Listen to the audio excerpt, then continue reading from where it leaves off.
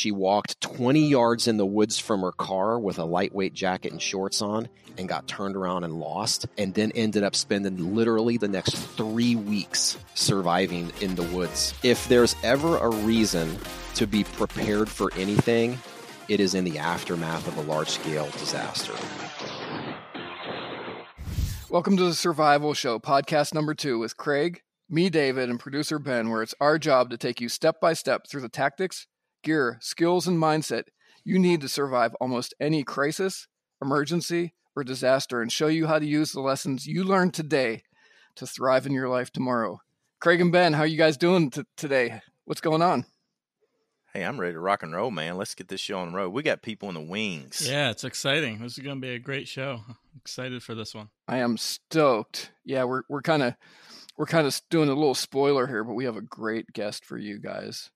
So, Craig, you want to tell us a little bit more about what's going on? Yeah, I just want to make sure our listeners understand that our mission here on the Survival Show is to help you progressively increase your survival IQ, for sure. So you leave out of here every show better prepared at the end than you were at the beginning. So coming up next, we're going to be talking about bugging out, when to do it, how to prepare for it, what gear to take, and what to leave behind, and a whole lot more. So what we'll do is we'll deconstruct a real-life survival story today. And before we're all done, we'll dip into the mailbag for a question or two from you guys, our listeners. But before we dig into all that, David, can you tell what and how is the best way for everybody to get the most out of this podcast? Yeah, sure. So to get the most out of this podcast, go and subscribe to The Survival Show over at patreon.com, The Survival Show, to access the show notes that include tips, tactics, skills, action steps, kit checklists, and any links to gear that we're going to discuss here today. I just want to let you guys know that from the show notes, you can build a complete survival and preparedness reference binder as we go through these shows, because we're doing this progressively through most essential skills to know and progressing from there.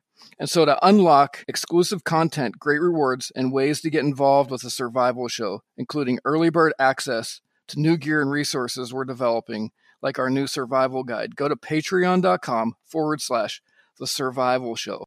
All right, boys, let's get into this.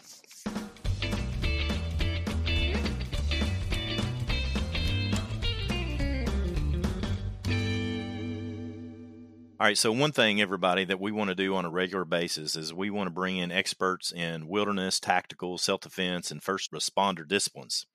Our intent is we want to be able to learn from their hard-won victories as well as their defeats while we dig out the life-changing nuggets from their story that you can apply to your own life. So today, for our very first guest at the Survival Show podcast, we have Mr. Creek Stewart. Woohoo! So come on in, Creek. How are you doing, sir? Hey, how you fellas doing? Great to be here today. Thank you for being with us. We really appreciate it. Absolutely. Glad to be here. Super excited. So, Creek, we know that you, and I hope our listeners know that you've developed an immense body of outdoor skills, survival and disaster preparedness resources, many things along the lines of gear, books, TV shows, courses, and particularly you have some best-selling books on bugging out. So before we get into our main discussion on bugging out, I'd like to give everybody that's listening some context and hear a bit of your backstory. So, and this is going to be good for me because I'd love to hear this backstory as well. First up, so can you tell us how you originally became interested in outdoors, disaster readiness, and anything that you have done to invest your life doing what you're doing now? Sure, absolutely. You know, it all came down to kind of a moment for me in college, but I grew up in scouting and I fell in love with the outdoors at a really young age. But ironically, I went to college as a pharmacy student, of all things. It's hard to imagine Creek Stewart as a pharmacist, I know. But, you know, by the time I was about a sophomore in college, I was super unhappy. I was totally unfulfilled. I was not kind of tracking along with this whole pharmacy thing. And I was at a real crossroads in my life trying to figure out what in the world I wanted to do, who I wanted to be, what I wanted to spend my time doing. And I was really struggling. And so the moment that kind of the highlight moment in my life when I knew I wanted to do something related to wilderness survival was about 5:30 in the morning. I heard this crazy noise coming from outside my college window. It woke me up, and I went to the window, and there's a crow calling and screaming. And couldn't go back to sleep. Next morning, he came back, woke me up again. Next morning, he came back and woke me up again. The morning after that, I got up, I went over the window, and I told him, I said, I if you come back again, I'm going to catch you and I'm going to kill you. And I meant it. Okay. Sure. And so Yeah. I spent the entire day carving a trap. I've never made a crow trap before then, of course, but I carved a trap out of the pine tree and I used dental floss for the noose and I baited the trap with bread from the cafeteria before I went to bed. And the next morning, it wasn't the sound of that crow that woke me up, but rather the sound of my landline phone skipping across the floor because that's where I tied the other end of the noose. Okay. That's awesome. So I jumped out awesome. I jumped out of bed. I grabbed a hold of this phone skipping across my floor. And sure enough, the line tightened. And on the other end of that dental floss line was a crow. Okay. So I reeled him in. Okay. I got him to my window and I wrangled him down. And, you know, it was the moment of truth. And for some reason, the words of my old scoutmaster rung in my ear because they said this to me a lot when I was a little scout.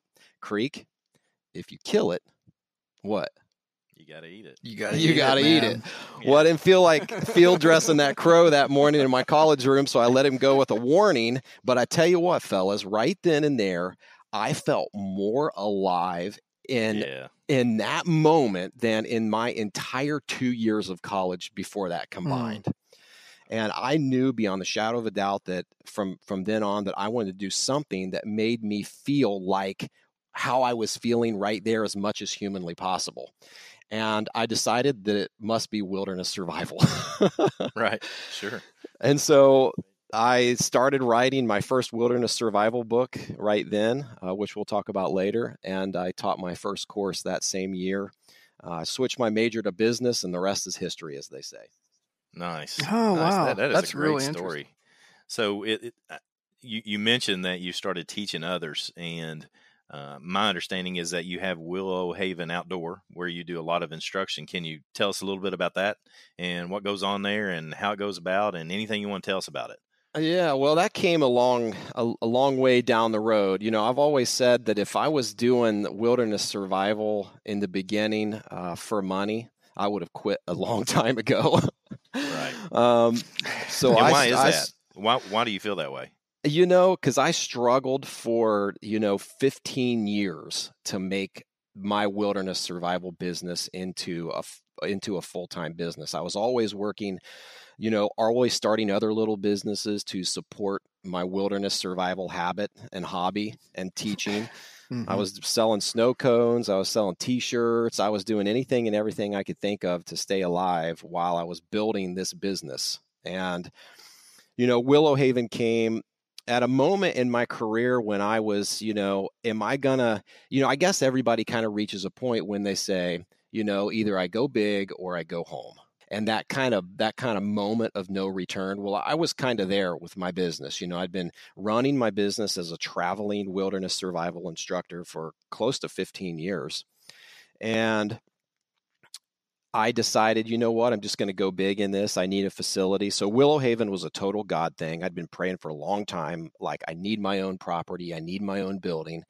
And sure enough, pops up 21 acres in central Indiana with a big, huge lodge. General Motors built it.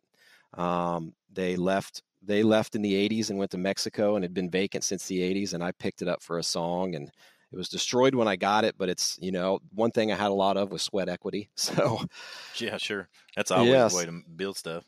Yeah. And so so that became my headquarters. And that's where I run all of my businesses from today. And that's really what changed the course of my personal career, is when I got my own training facility and I could start hosting my own courses on my own land at my own facility. So, Creek, you actually benefited from NAFTA, it sounds like. Yeah. That's right. If they hadn't have gone to Mexico, I probably would no longer be in business. That's right. Oh, wow. That's crazy. Yeah.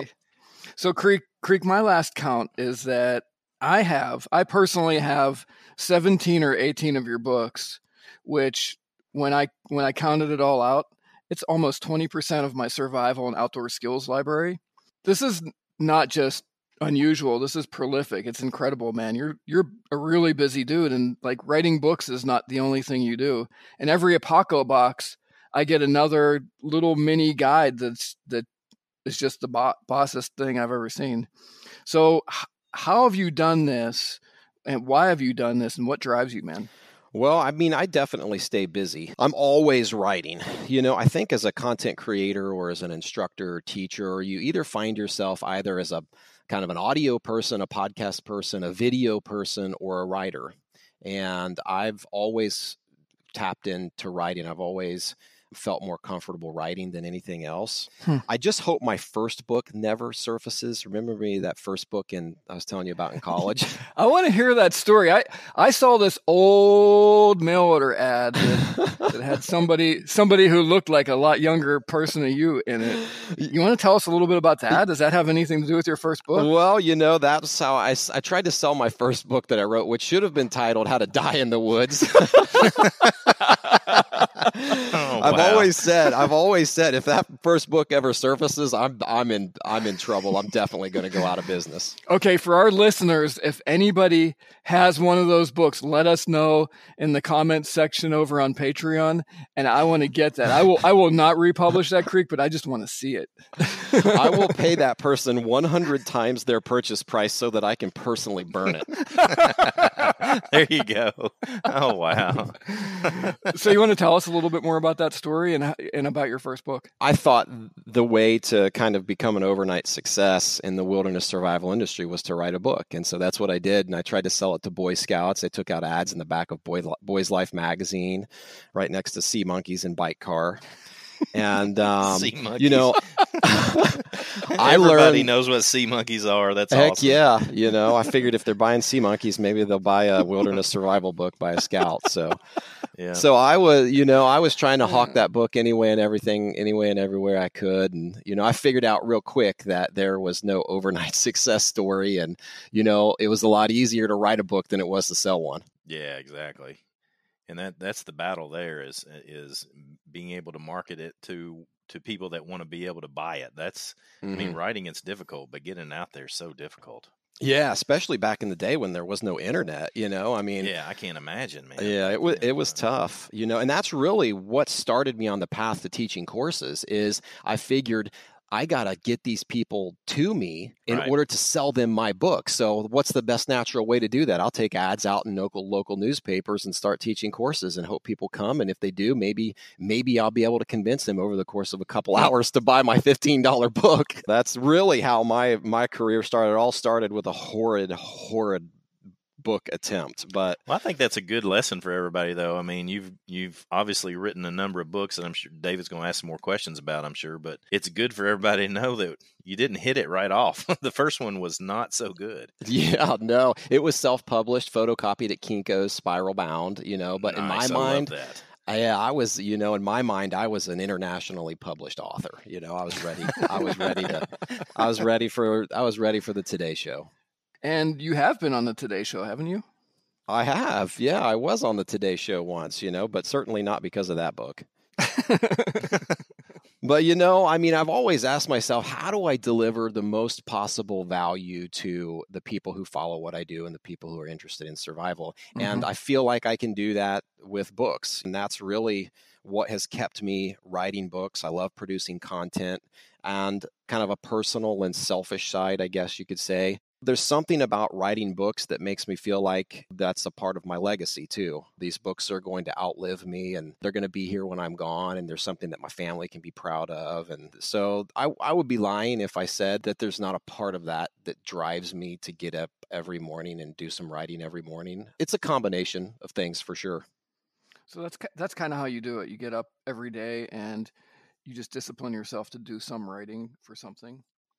I do. Yeah. I read an interesting book by Stephen King not long ago about how he writes. And he gets up and really treats it as a job. He goes into an office and he writes for 8 hours a day. And he sits in there and he writes for 8 hours a day. And so I treat writing like a part of my job. I dedicate a certain amount of time each day, typically in between 2 and 3 hours every morning before most people even think about rolling over in bed. I treat it like a part of my job, and I take it very seriously, and I am very disciplined about doing so.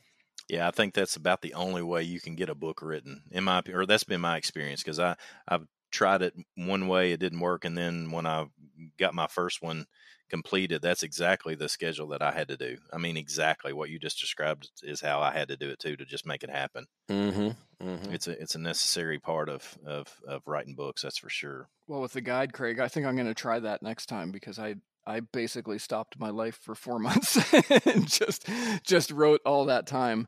And what you guys are saying makes a lot more sense. So, Creek, what's the biggest surprise that you've experienced, or maybe a high point, low point that you've discovered while writing books? I think one of the highest points was when, it's interesting. I mean, there's a lot of highs, more highs than lows for sure. But I think when some of my books started getting picked up internationally, and I started hearing from international customers, from people like in China and Germany and Spain. And, I just had a really cool email from a family in China who had purchased my Build the Perfect Bug Out book, which was translated in Chinese, and who had kind of evacuated from a large-scale natural disaster in their region and used their bug out bag to get them through it. And they're in China. It's stories like that I just think are so cool. A family who I'll never meet and who I would have otherwise never been in touch with or had any dealings with whatsoever.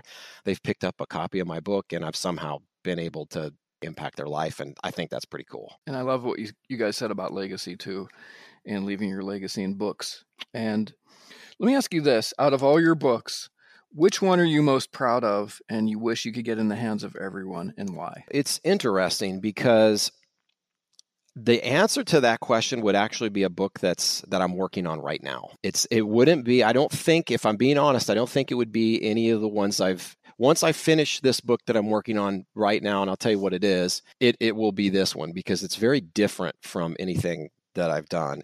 I'm writing a book right now on how I built my survival business. It's interesting because the longer I'm in this business and the more I interact with people and students through courses and through all of my various dealings, the more people who come out of the woodworks and ask me, how in the world am I able to do what I love to do for a living? How did I do it? And I'm writing a tell-all book on exactly how I built a business around my passion of wilderness survival from scratch. And if somebody wants to be in the wilderness survival business, then this is basically a step-by-step manual for how to do it. But I think that it could be beneficial to really anyone who is interested in trying to convert what they would love to do either into a part-time business, a side business, or maybe even a full-time career. And if I can just help one person kind of realize that amazing dream of doing what you love for a living, then I will consider that one of my life's greatest successes. So at the end of the day, I have two passions in life. One is survival, and then one is entrepreneurship. And so they're kind of in the same vein, really, self-reliance. And so I'm going to be delving into that a little bit as we move forward. I would totally agree with that. I mean, that's kind of long before I ever did this. I spent 15, almost 20 years in corporate America in business development and marketing and stuff like that. So I would totally agree that in some strange intertwined way that there's some similarities. There's a lot with business and building a business and sticking with it and moving through obstacles and difficult situations and being creative that I think really transfers over to survival situations. Sure, absolutely. Both of them are different kind of survival. Hey, Creek, one thing David's mentioned that we haven't dug into much is your pocket box. Could you tell us more about how all that works for our listeners, and particularly what kind of goals and objectives you have for that part of your business? Well, a pocket box is a subscription box. It ships out every other month, and it's just a really fun box of survival-related gear and skills that I curate and ship out to a list of subscribers. It was my attempt to really build a community around people who love gear and value knowledge. And so we spend a lot of time curating gear and working with customers and teaching skills within that Apocabox community. So it's just, I'm always trying to find the people who within the survival industry who are kind of a part of my tribe, who I can relate to and who relate to me. And so I've got all kinds of different business ventures that could potentially appeal to a variety of customers with a variety of different interests, Yeah, certainly. I can tell you for sure, almost every class that I have, somebody will show up with stuff from their own Paco box. Oh, yeah? Which is pretty cool. Because, everybody loves to talk gear. So around the campfire, around the, when everybody's gathering, where'd you get this? Where'd you get that? And a Paco box is always well represented. So you're doing a good job there, just so you know. Well, good. Thanks, man. Yeah. I think one of the things that distinguishes a Paco box over some other subscription boxes is the skills challenges that you have in each one. I always look forward to the Ziploc packs and what kind of parts and pieces and wood gigs and knives and stuff that I'm going to be challenged on any particular month to kind of improve my skills. Yeah, and that is a challenge for me to constantly be kind of developing those kits and those skills, and it definitely keeps me hopping. That's for sure. So I suppose outside of a Paco box, most people will know you from your TV shows. Would that be an accurate assessment, or am I wrong on that? You know what? It's interesting. Classes or show, or it's hard to keep track of these days. I've got so much going on that it's hard to keep track of who hears about me from where, but I'm always kind of surprised. I mean, definitely a lot of people read books, but each time I expect to hear TV, it's always some other kind of random answer. Oh, nice. And so I think that's what really keeps me throwing my line in all types of different areas. Right. Just diversifying out, which is smart. Very smart. This latest show I'd really like to know about because I have not as yet seen it and am wanting to dig into it a little bit more so I know what you're doing there. What can you tell us more about it and what goes on there?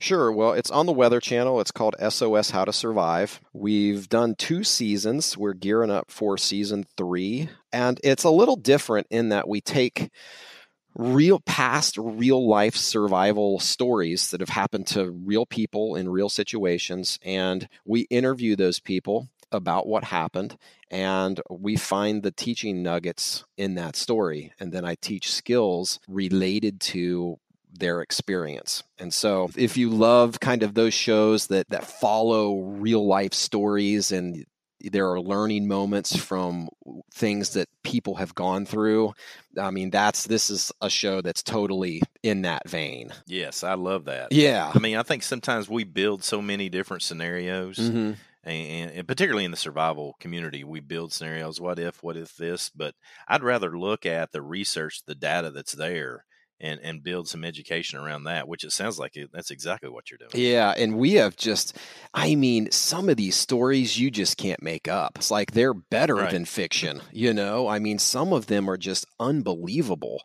Like one story we did last season in season 2 was about this kind of elderly lady. She was right around 70.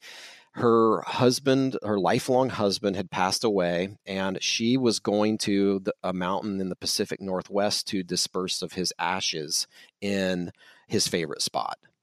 And she went there. She took the urn. She walked 20 yards in the woods from her car with a lightweight jacket and shorts on, and got turned around and lost, and then ended up spending literally almost the next 3 weeks surviving in the woods simply from, I mean, the irony in that is not lost on anyone. Yeah, certainly. Just stories like that. And it's just one after the next. And they all present so many incredible teaching moments. So we try to, I try to come up with skills and teach skills based upon what the person had in the environment that they found themselves in, So it's been a real journey for me, and it's a real challenge too. Yeah, without a doubt. I mean, it's doing the research for different things that we do, obviously. You've got to find these real life stories, but I think one of the things I'd like to hone in on and focus on is that the things that happen to real people are just fantastic. And there's a lot of ways that we can overcome and learn from them so that other people do not have to to figure out these things the hard way if they'll just listen. That's the hard part, is making sure people will listen, whether it's on a TV show or a book or a YouTube video or whatever it might be. I think making sure that everybody gets that is important. It sounds like the show is my kind of show. Yeah, you know, that's the exact premise of the show, is teaching based upon somebody else's horrific experience. Some of them are absolutely tragic, but there are still just incredible silver lining moments to be found there. I'm always just completely inspired by these incredible humans who, against all odds, survive. They're so humbling and it's so inspiring, and I just love stories like that. You know, not every story has a happy ending. You were kind enough to recommend my first book, and in that book, each chapter starts off with a real life story. And you know, I got a lot of grief for that, in that I would share a story, and a lot of those ended in tragedy. And I think that's an incredibly great opportunity to learn a lesson. And I just wish that more people would recognize that learning from other people's situations is a way that it's not just tragedy. If it was a tragedy, then we can learn from it, and it's not as much a tragedy as it was before, because, you know, other people will live because of them. Right, absolutely. So you guys could not have done a more perfect transition into our next segment. And Creek, I don't know if you know this, but we actually do a segment we try to do it in each podcast, and we call it Break It Down. A major reoccurring theme in your work, Creek, especially in your books, is the idea of bugging out. So I want to start transitioning into this, and how we're going to do that is we're going to dissect a real life story. So let's break it down.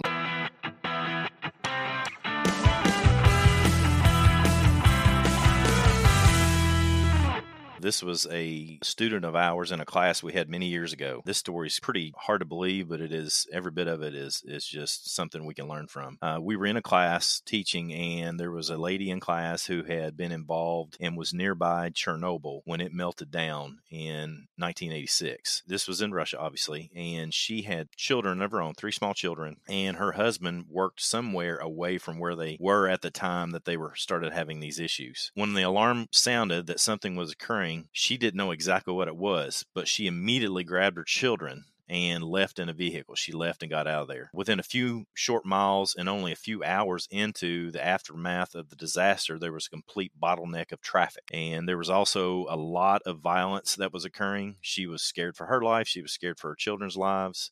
And there was an incredibly quick grab, as you can imagine, for supplies. The woman's husband worked at Chernobyl, not exactly where it melted down, but she was afraid and just assumed that he was dead. And feeling for her safety, her and her children's lives, they very heroically, in my opinion, grabbed a log. She put her children on a log, and she swam across a river to a small island in the middle of this river. She thought that it would be the best way that she could avoid the violence that was occurring and destroying people around her.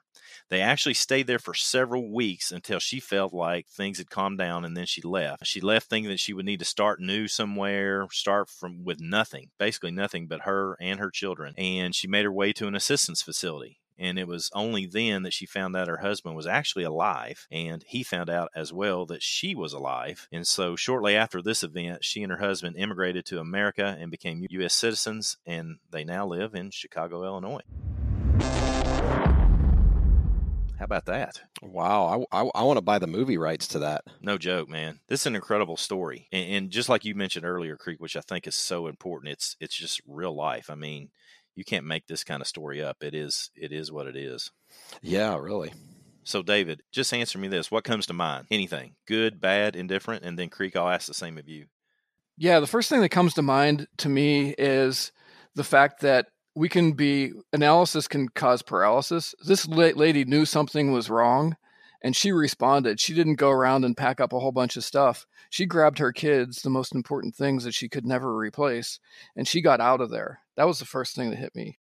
What about you, Creek? What do you think about this story? What comes to mind real quick like? I can't help but just think about just nuclear plants in general. Yeah. I mean, they're so scary, and just how many there are in the United States. If you've never looked at the map with the red dots, it is a scary looking map, you know, and how scary what a major disaster that really is. That's the first thing I think about.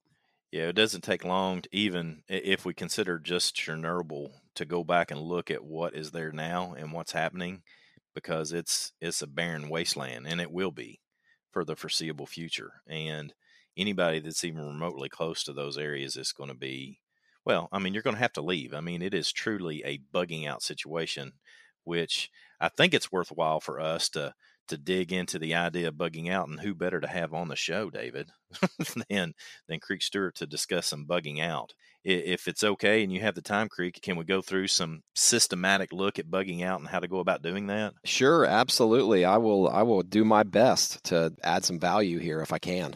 All right, guys, let's get back into it.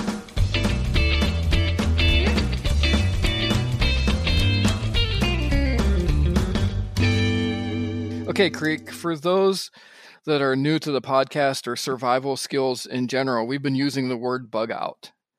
But can we just step back a little bit and have you explain to our listeners, what does bug out mean? Yeah, sure. And it's real simple. In the event that a large-scale natural or man-made disaster strikes your home or around where you live, and it forces you out of a matter of safety to leave your home and go somewhere else that's more safe, what we call that is bugging out. So in a very general sense, would you prefer the movement of bugging out or just staying in? And if you don't care, tell us why you feel that way. Yeah, well, I mean, if I had the choice, I would always choose to stay in or bug in, hunker down, whatever you want to call it. That's where, anytime you go mobile, you've got less supplies, you're more exposed in general to nature and people and disasters, and bugging in, if you have that option, is typically the best option. You're in a shelter, you've got way more supplies. If I had the choice, bugging in I would take that option all day long. Certainly. This next question, it may be too simplified, but I'm going to ask it anyway. If you had to bug out only in one situation, what would it be? Only this happens and you must bug out. Is there a way to answer that question, or is that too simple? No, I mean, I think if you want to break it down, it's when your life is in danger, when your or the life of your family is in danger, then there is absolutely no question that you need to leave. Oh, I agree with that 100%. I think we need to be aware of these situations where either the life of ourselves or lives of those that we care about. Mm-hmm. That's important. We've got to be able to make the necessary steps to be able to take care of those we care about as well. So, Creek, do you think that everyone should be prepared to bug out? And if so, why? Absolutely. We've all heard it. It'll never happen to me. But I'll tell you what, if you track natural disasters, we're not even talking about the crazy world, the crazy man-made disasters that happen all the time. If you just track natural disasters over the course of the last 50 to 100 years, there is no question, it is statistically obvious that the disasters are larger, they're more frequent, they're more violent than ever before in at least our recorded history of natural disasters. Whether you want to just say it's biblical, whether you want to say it's global warming, whether you want to say we're putting pressure on the earth, whatever you want to say, the earth is aging, however you want to justify it in your head is irrelevant, but there's no question that they're worse and more frequent and more violent. One thing I've learned after studying this for 20 years is that Mother Nature does not discriminate. She just strikes wherever she wants, whenever she wants. It doesn't matter who you are, what color you are, what religion you are, what zip code you live in, what you drive, or what you do for a living. Exactly. It can happen to anyone at any given moment in a variety of forms. And for all of those reasons, I think everyone should take at the bare minimum basic bug out precautions. That's really good. One thing that I thought of here, Craig, you've talked about this previously, is when we ignore things around us that can be caused by normalcy bias. Do you have anything to say there? Normalcy bias is where all of us want to make the things that are occurring around us normal. For example, from our story about Chernobyl, this lady did not have normalcy bias in that situation. She recognized that there was an issue and started to get to work, and that's probably what saved the lives of herself and her children. It's real prominent in self-defense. We see a situation that alarms us. We normalize it. We make it normal. and we don't do anything to change our position or what it is that we're doing. And so normalcy bias is actually very natural for most of us. If we recognize that we have normalcy bias, then we can then recognize that we are normalizing situations that do not need to be normalized and then make a change. So can you just speak to how that applies in preparing for like a bug out situation? Well, for certain, I'd like to get Creek's take on this as well, but to share what my thoughts are on it is we talk about the critical rule of threes as just one simple way. Is if we understand that 3 anomalies are happening to us, hey, the weather's changed dramatically, our tent is falling apart, and we're losing the sole on our boot on a backpacking trip, then we probably need to make a pretty drastic change, or we might suffer the consequences for it. In disaster readiness or a bugging out situation, if we recognize that, hey, the electricity's off and, oh, there's no vehicles moving anymore, or whatever might come up, then we need to recognize that that is happening, and then recognize that we are biased towards normalcy, meaning that we're going to make that situation normal, when what we should be doing is recognizing that those 3 things have happened, and we need to make decisions to move away, to get away, to pick up our gear and go, or whatever it is that we might be doing, so that we're not stuck where we are. Because when we're not moving, if we're not doing something, then that's when we're going to get in trouble pretty quick. Like, Creek, do you have anything to kick in here on just really inspiring or pushing people forward to be better prepared for things that may or may not happen? You know, it's a tough argument, because I see it so many times. It's hard to convince someone who thinks that, it won't happen to me. It's hard to convince them. But I found, having interviewed hundreds of people who have been through disasters, that they all say one thing: I wish I would have prepared for it in advance. Mm-hmm. What's the quote? History is the best teacher, hindsight's 20/20, however you want to say it. Disasters, typically in somebody's life, it only comes once, and you only get kind of one shot to be prepared for it. Because once a disaster strikes and it uproots tragedy in your life, and then you take the precautions afterwards to prepare for the next disaster, the chances are that it's actually never going to happen then, for sure. One common thread that ran through all these people is they wish that they had been more prepared. If we consider that, is there something gear-wise, equipment that you think is vital that we all have as far as disaster deteriorating what it is that we're doing or where we are? I mean, what kind of things do you carry? What do you carry as an everyday carry, or what can you share with us on that kind of mindset? Well, when it comes to this specific conversation about bugging out, I guess there's 3 levels, really. There's your everyday carry, which you mentioned, which is any tools and gear that you're carrying on your person at any given moment. And then there's, I guess, the next level would be kind of a car kit, kind of survival kit, a get home bag style concepts, to a little bit more gear than what you would carry on your person, something a little bit more substantial, but something still that you still have with you. You got it maybe at work, you got it in your car. And then there's a bug out bag that you keep in your closet at home that you grab and go, that has all of the survival gear, tools, and supplies you need to survive independently for 3 days. So I would say those 3 layers are the absolute most basic for any given person. Out of all those different levels, there's probably something, I would guess, from your perspective, because you've obviously interviewed a number of people, which is great.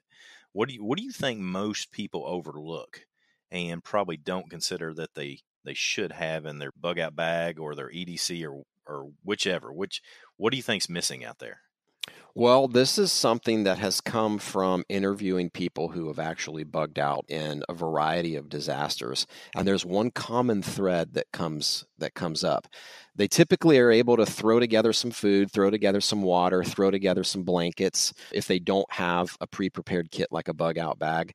But one thing that most people have run into, having had to kind of survive on their own, waiting for power to come back, they're living on the road, living out of a tent, living out of a shelter, is they just have no way to charge their cell phone. Yeah, nice. Yeah. And in this day and age, without the cell phone, even though services are very spotty in the midst of most disasters, it's surprising how quickly they pop back up. The first responders that are coming there, they need that cell phone coverage too, because that's going to be a very big priority even for them. Yeah.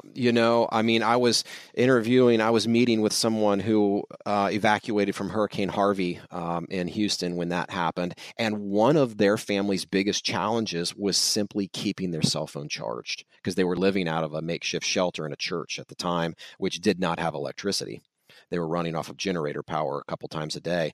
And so my answer to that is some type of a battery backup that can recharge your phone independently anywhere from 6 to 8 times. The one I use is a brand called Anker, Anker. It's a little heavy. It's like a big bulky battery backup, but you can charge your phone no matter where you're at 6, 8 times if you had to. And that in some situations can be a game changer, especially if you're trying to arrange transportation, arrange lodging, call relatives, deal with banks or insurance or whoever you're trying to deal with. In their case, just trying to get in touch with FEMA, Yeah, I think we might help out Anchor here a little bit because I know that's what I have as well, and I'm pretty sure that's what David carries too. Is that true, David?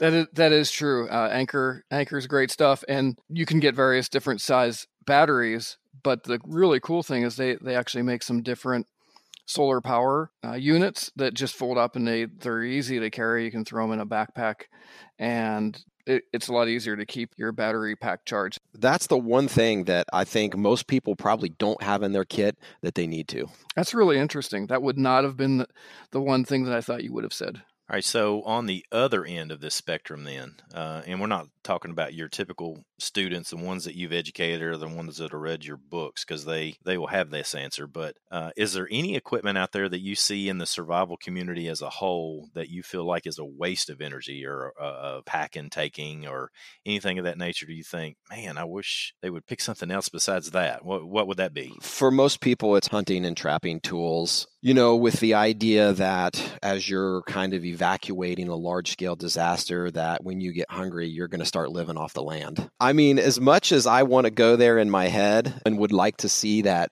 fantasy of becoming John Rambo or Book of Eli or whatever, hunting that cat at the beginning of Book of Eli with the albino cat. The hairless albino cat. But just, it's fun to fantasize about. But the reality of the matter is you need to just have the food in your kit and stop thinking about packing snares and conibear and leg hold traps and all this hunting and trapping supplies. It's certainly not for a bug out scenario. Okay, one other thing along the lines of disaster readiness, Creek, that I'm a big fan of making sure we get information out on is how do we help take care of our own personal security in a disaster event? Do you have any thoughts on that? Sure. Well, disasters, in my experience, bring out the best in people and the worst in people. Unfortunately, there's a side of every large-scale natural or man-made disaster that is the ugly side. And that is when people just take advantage of other people who are in an absolute desperate and unfortunate situation. And so personal security is a big deal. Even if personal security isn't your thing, if there's ever a reason to be prepared for anything, it is in the aftermath of a large-scale disaster. Whether or not you need to use the tools you have to protect yourself is irrelevant because, man, if a situation presents itself where you have to, there are a certain array of tools, There's just only so many ways to say it, So because of that, I'm a big fan of two things. I'm a big fan of a personal firearm, and I'm also a big fan of pepper spray or mace. In my case, I actually carry a grizzly mace. There are tools designed to protect you and your family, and without them, there are very little options otherwise. And I would like to add to that for anybody that's listening, if you have some sort of pepper spray or you have a weapon, whether it's a firearm or a knife or a blunt force trauma stick that you pick up off the ground, that's something that you need to train with. So, for example, even and I'm not talking about firearms training. I think that's an obvious point. But even on something as simple as carrying mace, I always recommend people to get 2 or 3 cans of it whenever they buy one, and then just deploy it, just so they know this is what the spray looks like when it's coming out. This is how far it goes. This is how much pressure it takes for me to push a button. All those things are fine motor skills, pushing that button. And under stress, you need to be able to have previous experience doing it so that your fine motor skills are going to be where they need to be. That's for sure. Sure, absolutely. Amen. And make sure you spray it downwind, not upwind. Absolutely. So another question I think incredibly beneficial if everybody listening could hear your perspective on is it doesn't matter whether you're bugging out or staying home.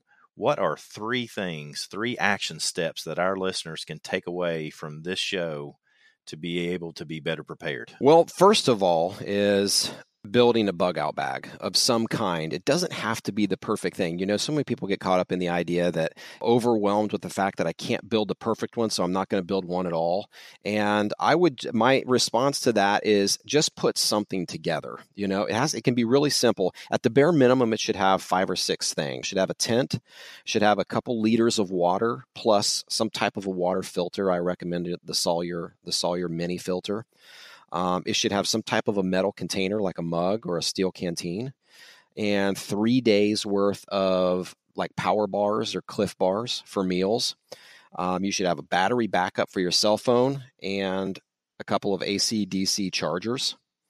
And you should have a fire kit of some sort in order to start a fire. And so those are really simple items that almost anyone on any budget, in any circumstance, in any environment can put together. And if you've got those items in a bug out bag, you're 80%, 85% there when it comes to putting together those items. And you can cobble those together for very little on the budget side of things. So building a bug out bag is number one, and it's totally obtainable for the average person on a Saturday, you know? Yeah, easily. Yeah, I agree 100%. Yeah, beyond a bug out bag is making sure that you have some supplies in your house that can get you through a short-term power outage, a short-term off-grid scenario that happens all the time in large-scale disasters. And so these would be 1 month. I like to say 1 month. FEMA says 2 weeks. I'll double what FEMA says and say 1 month. 1 month of water storage. That's 1 gallon per day per person for 1 month. You can easily store that in cleaned out 2-liter bottles. Just fill them up. And, you know, I have this, what's that popular quote, that really awesome quote that says, I'd rather sweat in times of peace than bleed in times of war. The idea is do the work before the disaster strikes. And then 1 month of food. And this could simply be canned goods or freeze-dried foods. And to build up 1 month of food for your family is not that much money. You could do that for just a couple of $100. You can build up canned goods and freeze-dried foods for 1 month. In fact, I have put together a system where you can store up 1 year's worth of food for $230 per person. Nice. Maybe we'll get into that in another podcast sometime. But I've got a recommendation for everybody that's listening. I think you'll like this too, Creek. One of the things that I like to share with people is, as far as bugging in and staying at home, a good way of determining what you need is to go to your electric panel and turn your electric off, and go to your water valve and turn your water off for a week. Then start taking notes about what you need and what comes up that's stressful, and start developing solutions. Because here's the beauty of it is, and I have a lot of people that go through this, and, you know, they get 2 days into it or 3 days into it and the toilet's backed up and they don't have solutions for that. Well, they start coming up with solutions for that. And if it gets to be too much 3 days in, then turn it all back on. I mean, it's training. And that way you get a real life scenario where you can stay at home. You have the comfortability of your home. It's not an actual disaster. And then you can start putting together, you know, a kit like exactly what Creek's described here.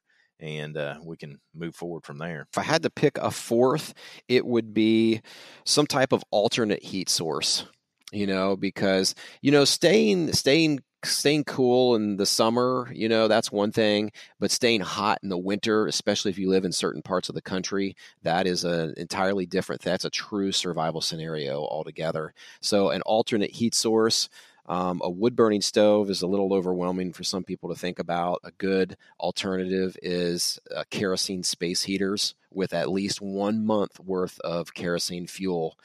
My grandparents heated their homes, both of them, with kerosene space heaters my whole life until they passed away. And so I know how functional they can be. All right. Yeah, I'm telling you, Creek, that's a fantastic number of action steps and way to go about getting people prepared. I really appreciate it. They're all so basic, Yeah. obviously I didn't invent it, and Sure. it's not rocket science, but they're so basic. It's just such basic information. So one thing that we like to do here too, Creek, is we like to dig into the mailbag and answer some questions from listeners. Before we get to that, I want to say this for everybody. Go over to patreon.com, The Survival Show. Again, that's patreon.com, The Survival Show, to become part of the Survival Show community. That's our community here. You'll get some great rewards and gain direct access to submit your questions on the show, like the questions that we're getting ready to pull out of the mailbag right now shortly. That way you can be part of this community and we'll get your questions here and get everybody helped and with the knowledge that you need to take care of yourself.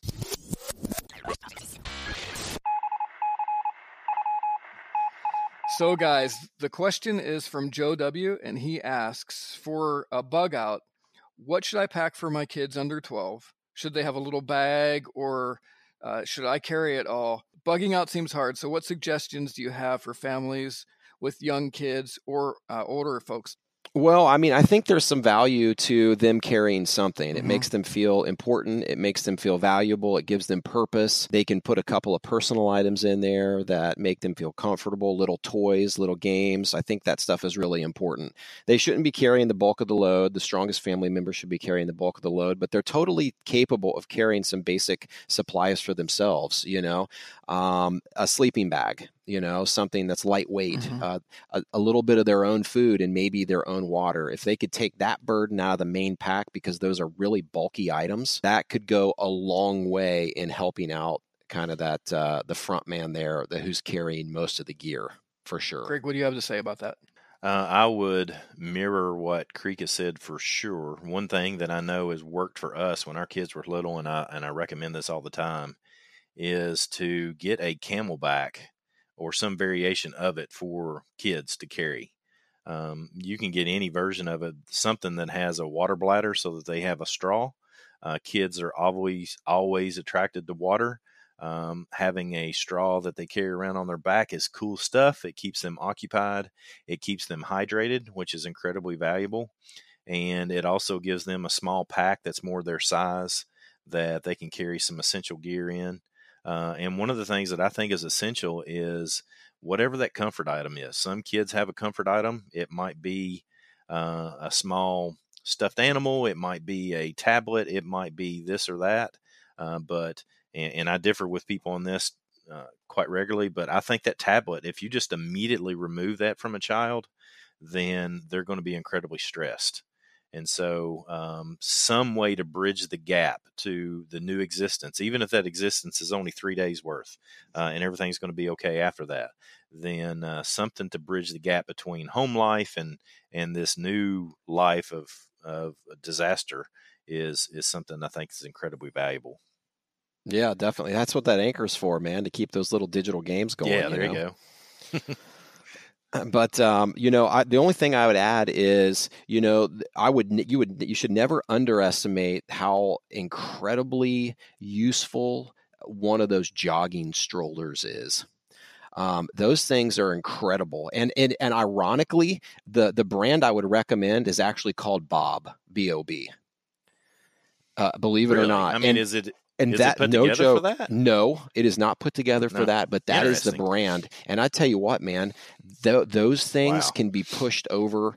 I mean, they're designed for jogging, but they are absolutely an all-terrain stroller and incredibly comfortable to push and to use, whether it's just to load up gear on or whether it's to toss a couple of kids on. Nice. I never would have thought that it would have been named Bob. It's the name. The brand is Bob. I know. I know. I actually joked about it when I first saw it. So what's his last question, David? What was the last part of that question? I can't even remember now. He had a lot of questions. He did. So we'll give him a bonus and we'll do 30-second lightning round here. He says, bugging out seems hard. So what suggestions do you have for families with young kids or older folks like grandparents? They're going to be hardy. They're going to be tough. but they're not going to be able to go as fast and as quickly. Both sets, the young kids or the older folks. So have patience. Well, especially for kids, man. I just already said it. That Bob stroller, that Bob jogging stroller, that's going to be a game changer. That's great, and you can actually strap quite a bit of stuff on one of those.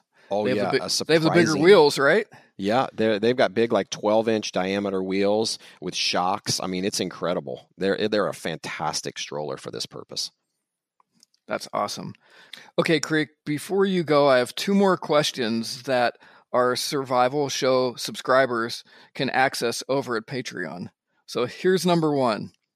In your opinion, what are the top 3 most likely disaster events that could happen at any moment that would require somebody to bug out? So that's 1. And the second one is, and this is the question that I think is on everyone's mind, is your birth name really Creek? And if not, can you tell us the backstory? Oh, man. Now we're getting personal. Thanks, Creek, for being with us today, and please come back anytime. You're welcome, guys. Always a pleasure. So if you want to hear Creek's answers to these questions, go over to patreon.com/The Survival Show and subscribe to unlock additional podcast content like this and a ton of other fantastic rewards. All right, so everybody, coming up next time on the Survival Show podcast, we're going to be covering how to prepare and survive an extended disaster event at home, how to make a simple disaster plan, build a survival stockpile without breaking the bank, home defense, security, and a whole lot more. So subscribe to the podcast now to ensure that you don't miss out on this or any other episodes. And if you enjoy this podcast, please, seriously, please share with your friends and go over to iTunes and give us a 5-star rating. Click the link in the video description to grab your copy of the show notes, which is going to include the tips, the tactics, skills, action steps, and kit checklist on everything that Creek and David and I have talked about today. And now go to patreon.com, The Survival Show, to unlock exclusive subscriber rewards, including additional podcasts, training videos, new resources, and gear that I and David are working on, and a lot more. That's patreon.com, The Survival Show. So, Creek, again, it's been a pleasure. Thanks, guys, for listening. We'll see you next time on The Survival Show.